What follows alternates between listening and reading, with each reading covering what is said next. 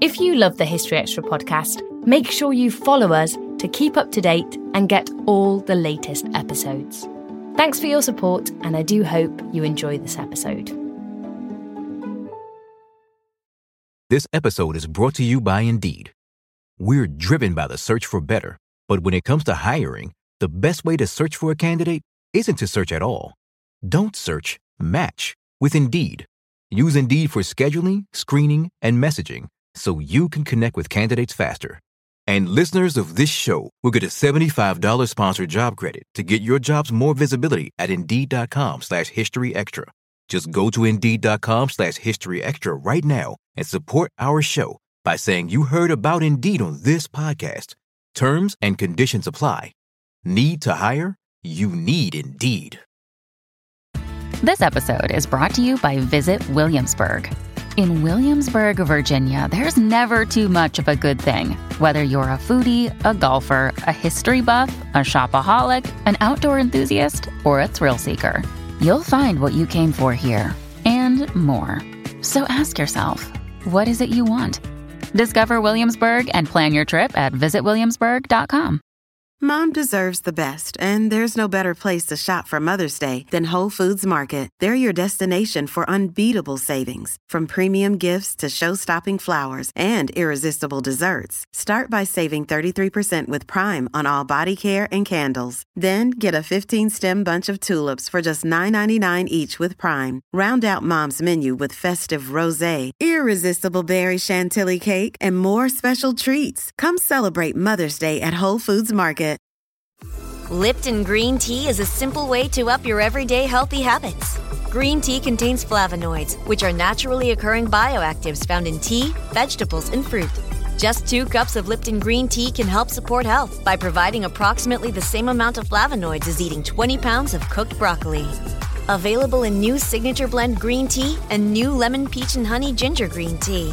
Try new Lipton Green Tea today.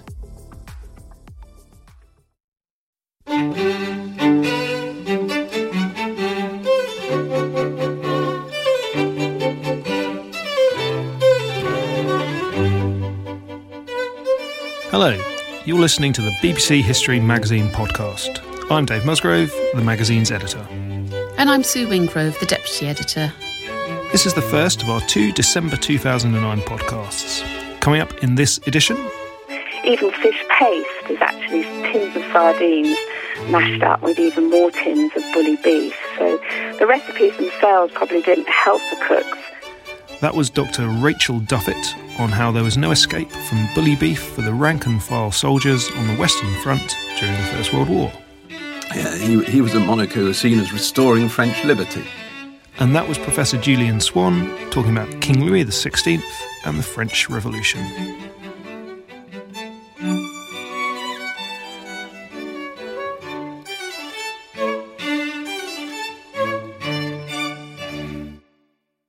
This podcast is produced by the team behind BBC History Magazine, the UK's best-selling history monthly. We'll tell you how to get hold of a copy of the magazine later on. But before we go to this month's interviews, let me tell you what's on our website at the moment. Now, whether or not you buy the magazine, there is a lot of free historical content to enjoy there. If you haven't visited it before, do take a look. There are special features to read, plus our guide to history on the TV, as well as an index to back issues of the magazine, a weekly quiz, and a forum where you can talk history. You can find all of that at www.bbchistorymagazine.com. Also, we have a series of audio guides on the website where Julian Humphreys delves into the stories of some of Britain's historic towns. If you go to our Visit History section and click on any of the Day Tripper pieces there, you can hear the guides. And as a taster, here's a clip from the guide to the North Wales town of Conwy. Now, many of the so-called dungeons that you find in Britain's castles were in fact little more than cellars and storerooms, but that's not the case here. The upper floors of the tower were clearly built for comfort.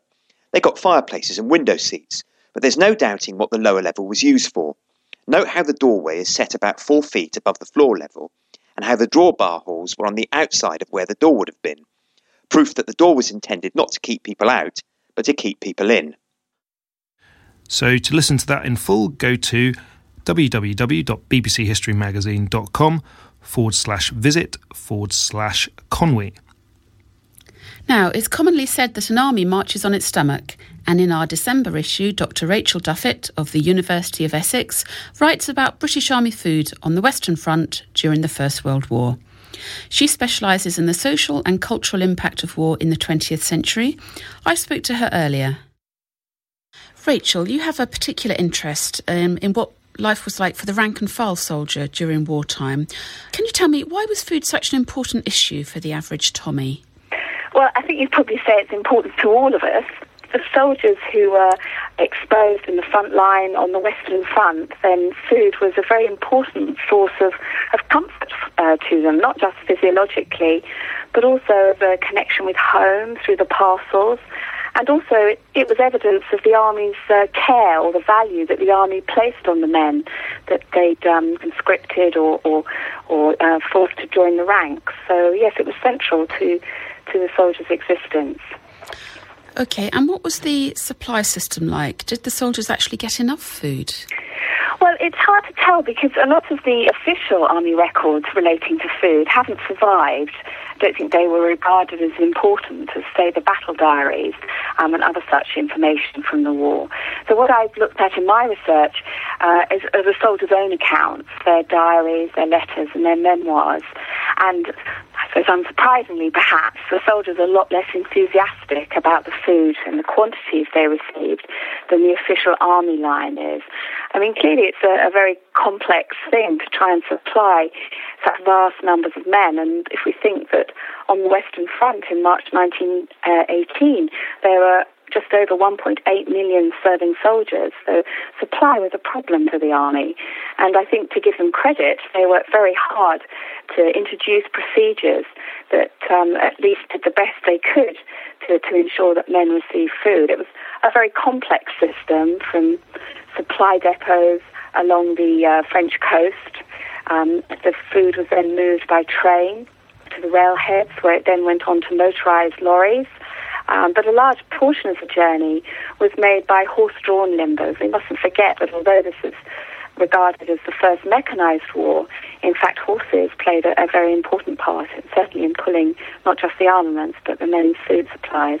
And then eventually it was generally small ration parties who'd carry the food in boxes or on sacks on their back up to the actual front line. OK, so it was a really complex and skilled operation to actually get the food to the cooks. What sort of things would they prepare for the soldiers on active duty? Quite often men in the front line would be doing their own cooking, if any cooking was to be done, because if you were quite close, it depends where you were in the line obviously, but if you were close to German lines, then the possibility of getting a cook's unit up there was most unlikely, because it would just attract attention, sniper fire and shelling. The cooks, Army cooks, I'm afraid, don't have much of a reputation. I think one of my soldiers called them manuals, who could turn a piece of steak into leather in no time at all. I think as well, if we look at the Army cookbooks, which are another source of information that I use, that some of the Army recipes aren't very inspiring either. So even if the cooks were well trained, and the Army introduced an enormous training program to try and improve the level of cooking, the actual recipes themselves probably didn't offer a great deal to the men. One tends to find that bully beef, tinned corned beef as we'd call it now, features in many of them. So even things that look vaguely reasonable, for example, spring soup is actually 4 tins of bully with stock and a few vegetables. Even fish paste is actually tins of sardines mashed up with even more tins of bully beef. So the recipes themselves probably didn't help the cooks very much in providing an interesting diet. And as I said, certainly the men were less than enthusiastic about much of the food they received from the cooks. And what happened at Christmas? Was there something special at Christmas? Well, the Army pulled out all the stops then. It tried very, very hard to make it a special day for the men. Obviously, if you're in a front-line unit on 25th of December, you didn't necessarily get anything different in what you ate, but you would get your Christmas dinner in a few days' time or a week later, or whenever you were rotated out of the trenches. If you were lucky enough to be in the reserve lines on the 25th, then you generally got what all the soldiers regarded as a feast.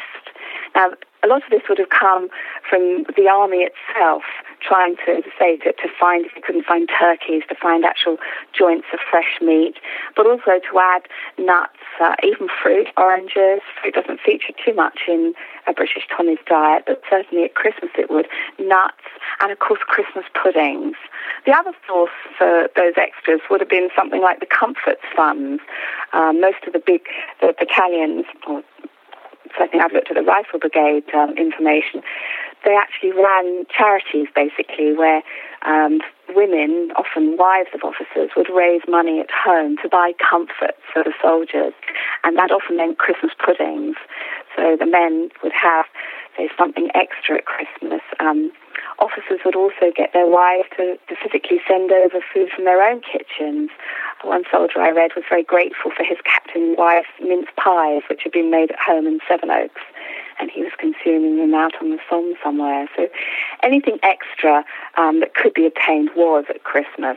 And of course the key thing, I'm afraid, even more so perhaps than the food, was the fact there was a chance of some alcohol, and it was generally considered an officer's duty to provide beer for the men. So it didn't always happen, but that was certainly what the soldiers counted on at Christmas time. And also, of course, from their families, they'd receive enormous volume of parcels at this time of year. And, you know, it was very important to the men, not just because of the extra food, but they could actually envisage their families eating Christmas dinner at the same time. And you see quite a number of references in letters, men saying, "As I ate my Christmas cake, Mum, I could see you and Dad and brothers and sisters sat around the Christmas table eating yours as well." So it was a real connection between home and front, and the men derived a great deal of comfort from it. Yeah, indeed, a sort of symbolic significance far beyond its food value. What are army rations like today? How do they compare? Well, interestingly enough, the actual calorie level is almost exactly the same. It's just over 4,000 calories. Of course, the difference is, and I think the prime difference probably is the change in understanding of nutritional science over the last 100 years. The soldiers in the First World War were as much a victim of our understanding, or the understanding at the time, of what was important in a human's diet. The role of vitamins and minerals and trace elements, and indeed the need for real variety in a diet, was not understood at the time of the First World War. It was only just coming into our understanding. So, of course, on one hand, the army thought if it delivered 4,000 calories a day to a soldier, even if it was in the form day in, day out of a tin of corned beef and a packet of hardtack biscuits, it had done its job. Now, of course, the army realises that men need a much more varied diet than that, with much higher levels, certainly of vitamin and trace elements, than were available, was understood to be necessary during the First World War. Having said that, some of the things, there were remarkable similarities. And one of the things I noticed, I was looking through one of the new all-climate ration packs that have just been introduced to deal with the hot climates in Iraq and Afghanistan, was that each pack contained a miniature bottle of Tabasco hot sauce. And when I first saw it, I thought, oh my goodness, what a modern globalized diet we all have now. But of course, when I look back, curry powder was an essential part of many First World War soldiers' individual private ration packs. If they couldn't get it on the ration, they bought their own supplies. It was used to make tins of meat or slightly stale fresh meat much more palatable, and that came from the British Army's long experience out in India. So, the need for flavour food, to spice it up, to make things more interesting, is, interestingly enough, stays very much the same. This episode is brought to you by Indeed. We're driven by the search for better, but when it comes to hiring, the best way to search for a candidate isn't to search at all. Don't search, match with Indeed. Use Indeed for scheduling, screening, and messaging so you can connect with candidates faster. And listeners of this show will get a $75 sponsored job credit to get your jobs more visibility at Indeed.com/History Extra. Just go to Indeed.com/History Extra right now and support our show by saying you heard about Indeed on this podcast. Terms and conditions apply. Need to hire? You need Indeed. Lipton Green Tea is a simple way to up your everyday healthy habits. Green tea contains flavonoids, which are naturally occurring bioactives found in tea, vegetables, and fruit. Just 2 cups of Lipton Green Tea can help support health by providing approximately the same amount of flavonoids as eating 20 pounds of cooked broccoli. Available in new Signature Blend Green Tea and new Lemon Peach and Honey Ginger Green Tea. Try new Lipton Green Tea today. This episode is brought to you by FX's The Veil, starring Elizabeth Moss. FX's The Veil is an international spy thriller that follows 2 women as they play a deadly game of truth and lies on the road from Istanbul to Paris and London. One woman has a secret, and the other has a mission to reveal it before thousands of lives are lost. FX's The Veil, now streaming, only on Hulu. And thanks to Dr. Rachel Duffett, who teaches at the University of Essex. You can read her feature in the December issue of BBC History magazine. Thank you, Sue. This month there is a major conference happening in London about the origins of the French Revolution. I talked to one of the conference organisers and speakers, Professor Julian Swan of Birkbeck College, about how we ought to understand the French Revolution today. OK, Julian, you're organising a conference about the French Revolution in December, and the idea is to kickstart a debate about the origins of the revolution. But before we get into that, perhaps you could just give us a very brief overview of the basic nuts and bolts of what happened at the start of the French Revolution. Right, well, I think a good way to understand it is to think that in 1789, France had one of the most important political crises in over 170 years. For the first time, the National Parliament, the Estates General, met in May 1789 amidst great hope and expectation. But it was also against the background of a very serious financial crisis and also real problems, economic problems, that meant that bread prices, for instance, were higher in Paris than they'd been at any point in the previous 50 years. As a consequence, then, when the King, Louis XVI, failed to take the initiative at the Estates General, things rapidly unravelled. Many of the latent social tensions between the nobility and the commoners, who made up more than 98% of the population, came to the surface. And in the end, the acrimony between the nobles and the commoners, without the King coming in to mediate, led to a breakdown in relations. Ultimately, the Third Estate, the commoners, declared themselves to be the National Assembly.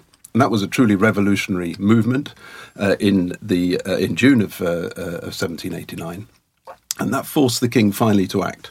What he did was to start to mass troops around Paris with the aim, one assumes, of establishing order once again. It was against that background, with high bread prices, great political excitement, fear, obviously, of what the troops might do as they came towards Paris, that the Parisian people began to seize arms. And of course, the great highlight of that moment was on the 14th of July 1789, when the ordinary people of Paris and many rioting and mutinying soldiers stormed the Bastille. And that, for many people, is seen as the great moment at which the French Revolution began. A moment of high drama when the Bastille was stormed. What exactly happened on that day? What were the events? Well, what had been happening really over the previous 2 or 3 days is that the drama had been unfolding, largely because the king, on the 11th of July, had dismissed his popular minister, a man called Jacques Necker. That was seen really as a symbol of the fact that the king was about to begin this crackdown that I've mentioned. And as a consequence, then, the fears in Paris led to people rushing around to the main strongholds, such as the Tuileries, and also particularly to the Invalides, where they were seizing weapons. They got those weapons and they needed the powder. And the Bastille was both a fortress, a prison, and also a store for powder. And so as I say, the mutinying soldiers, together with the ordinary men and women of Paris, went there with the aim of seizing the powder. And that really, in the sense, was the trigger, because the resistance they received, some shots were fired, some of the besiegers injured. And, of course, then that unleashed the anger of the crowd. And indeed, you can imagine the great euphoria when this symbol, the Bastille, which had been there for over 500 years, fell. Mm-hmm.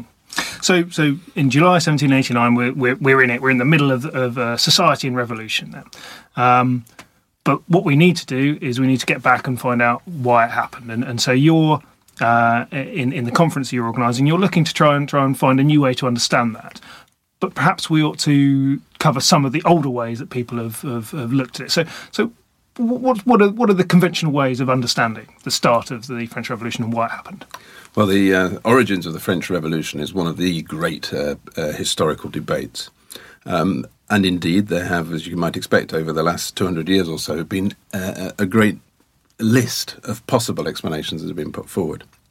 If we'd been talking 40 or 50 years ago, what we would have been concentrating upon would have been the social conflict, the struggle between the bourgeoisie and the old aristocracy. And we'd have thought about the origins of the revolution very much in terms of a class struggle. That interpretation really, came into serious disrepute, I suppose, in part with the decline in the popularity of Marxism in the 1960s and especially the 70s and 80s. And from the 70s, historians talked a great deal about revisionism. The idea, to give you a couple of examples, looking at the aristocracy and arguing that, in fact, far from being the reactionary dinosaurs that the Marxists had once suggested, they were, in fact, many of them, to the fore in terms of promoting liberal ideas, whether politically or even intellectually. Similarly, the bourgeoisie, which had been represented by the Marxists as a rising class of what you might describe, I suppose, of Gradgrinds, of industrialists and commercial people, in fact, when under closer inspection, turned out, in fact, to be mainly the classic bourgeois of the French towns. They were lawyers and merchants, and especially lawyers. And so, in fact, then, the sort of class model didn't add up. And so there was a great concentration then on trying to explain not the deep-rooted social causes, but more the short-term political problems that had led to the breakdown of the regime. And I suppose since 1989 there's been, as you might expect, as part of the general popularity of cultural history, a greater concentration on the ideas, on the language, and on the, if you will, discourses that were changing as a consequence of events in the lead up to the revolution and as part of it. Great emphasis on terms, for example, such as patrie or citizen, republic, looking for the origins, if you like, of the intellectual changes that made a revolution possible. So there's some of the ways in which historians have been battling about it up till now. So you're looking to move the debate on in the conference. You want to find a new way of looking at why the French Revolution started. So perhaps you could just enlighten us. Yeah, I mean, I think what is important is to get back to basics and to have a look at what had caused the crisis in the first place. Too often, I think there's the debate has become a sort of a general search for the origins of the revolution, and not actually concentrating specifically on the problems that the state and indeed the government of Louis XVI faced. These were financial, diplomatic, and also political in the sense of trying to cope with the fact that the population, particularly the educated population, was and that was a section that was growing continually throughout the 18th century as a consequence of increased wealth, of better education, and of a wider distribution of printed and other materials. It was getting much more difficult for the monarchy just simply to deal with issues without actually engaging with the population. What that meant, I suppose, and the old phrase springs to mind, there was a way in which the monarchy had got to engage with the population, had actually got to involve the governed in government, if you will. And I suppose, we could almost say that it was a problem in terms of taxation, at least, of bringing in an element of representation. And so, in a sense, I think what we've got to look at is what had caused and what were the factors that were making the government unpopular with its subjects, and how did the king and his ministers think about solving those problems. And just to give you one example, the one thing that is very clear, throughout the reign, from 1774, when Louis XVI became king, until 1789, when he summoned the Estates General, there were continual attempts to involve the governing government through things such as reforms of municipal government, attempts to establish provincial assemblies with administrations that would oversee local government, an assembly of notables, which was to summon, as you might expect from the title, various dignitaries from within the regime and its administration to advise on how government might be reformed, and finally the Estates General itself, where it reaches out to the people as a whole for them to present their grievances to the government. So in a sense, what I'm saying is one of the key problems is how you identify the problems that the monarchy faced and how it tried to solve them by bringing the population as a whole into the equation. So the government and indeed the monarchy was trying to bring the people into some sort of enfranchisement, I suppose. But what about Louis himself, Louis XVI? Where does he sit in all this? Because I think in the feature that you've written for us, you mentioned that he was personally popular, but he didn't somehow manage to transmit that to the people to enable him to push through any reforms that he wanted to do. Yes, Louis XVI is a curious figure. I mean, first of all, as I say, if you're coming to the revolution for the first time, and I mean, know obviously that the unfortunate Louis would lose his head in the course of the revolution, and yet in 1789 he was genuinely popular. He was a monarch who was seen as restoring French liberty. Certainly somebody who was seen, in positive terms at the beginning of his reign. His problem, and I think he had several problems, but one of his principal problems was that he never capitalised upon that popularity.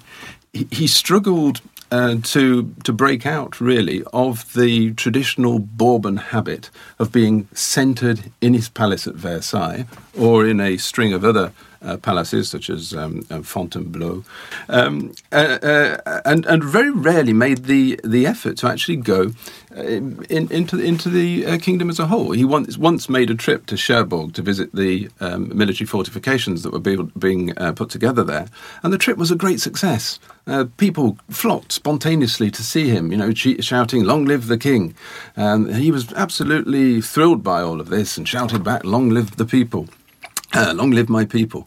And there was really an opportunity for him, I think, to forge a more popular bond between the monarchy and the French population.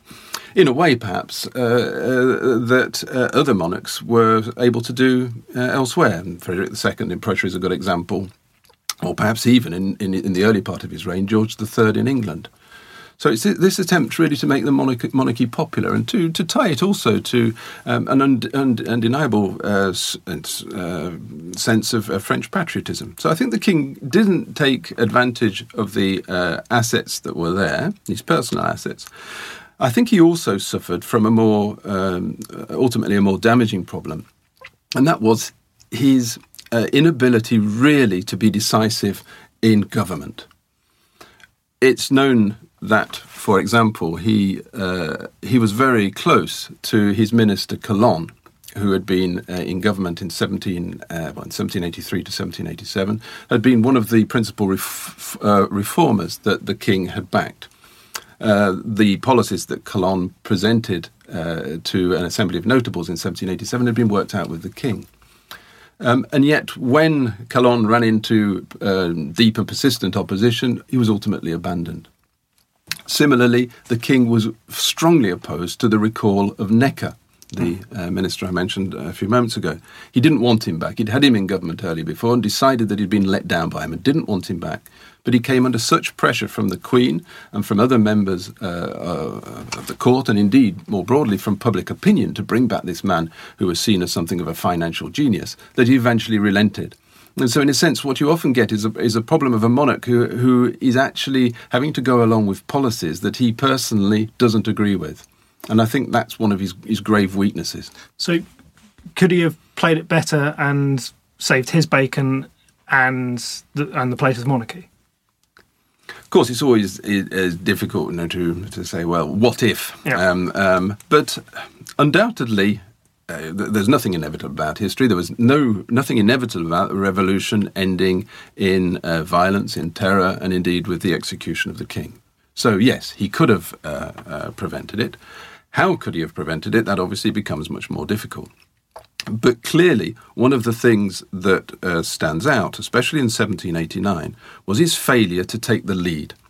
When the Estates General met, it had been convoked by Louis. It was there to present its grievances in 1789 and also to hear what the king was going to give to his people, what the king was going to propose for the reform of France. That was the moment when, had Louis presented even quite a modest set of reforms, including, for example, regular parliaments, which is what people were hoping for, regular meetings of the Estates General, then I think it's clear that the offer would have been welcomed with open arms. He was popular, the idea of reform was there, and a strong lead from the centre would have been a real assistance. And it was the failure to provide that lead that created something of a vacuum. Into the vacuum flooded the Third Estate and the leaders of the Third Estate, men like Mirabeau, who had become famous later on. And in effect, once the control of events had been lost, the king never really succeeded in re-establishing any hold over them. He was always following events. And as that result, really, from then onwards, his chances of coming out with a settlement that suited him were slim.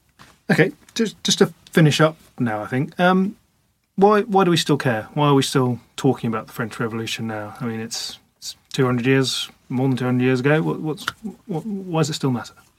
Well, I think obviously you can look at it in a number of ways. The revolution for itself, I think, is undoubtedly one of the great important events in terms of shaping the future development of not just European but societies worldwide. It had major impact on the way in which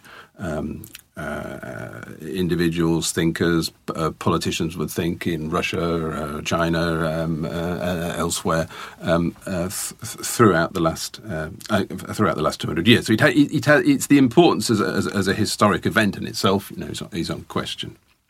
It's also one, I think, that is important because of the fact that the implications of the revolution still, have a certain resonance. What were we looking at in 1789? We were looking at a government that in many ways had benign intentions regarding to its population. Its population was becoming more educated, becoming richer, becoming wealthier, becoming more anxious to be involved in government. And yet, this rather authoritarian regime had got to try and marry this problem of maintaining its political and social control and at the same time dealing with the expectations of the population. Well, I don't think it would be too difficult to think of one or two other regimes currently in place where very similar things are still happening. Population, does it ring any bells if you start to think about China or Iran today? Societies which have very, certainly in the case of China, a very authoritarian government, but with a population that is changing in a remarkably rapid and significant way. So I think wondering about how regimes deal with the problem of change is one that is constantly of interest, and one that we can learn from necessarily, but we should certainly reflect upon. Many thanks, Julian. So you can read a short feature on the French Revolution by Professor Swan in the December issue of BBC History magazine. And that conference, The Crisis of the Absolute Monarchy, is to be held at the British Academy in London on the 14th and 15th of December.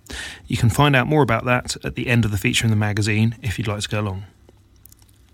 BBC History magazine is published each month. You can find it in all good newsagents in the UK for just £3.80. Or you can save money and make sure you never miss an issue by taking advantage of one of our great subs deals, whether you're in the UK or overseas. Details are on the website at www.bbchistorymagazine.com. This is the end. Next time round, we'll have Samuel Johnson and a look at what drove the Viking invasions. Do listen in. I confidently expect it'll be good.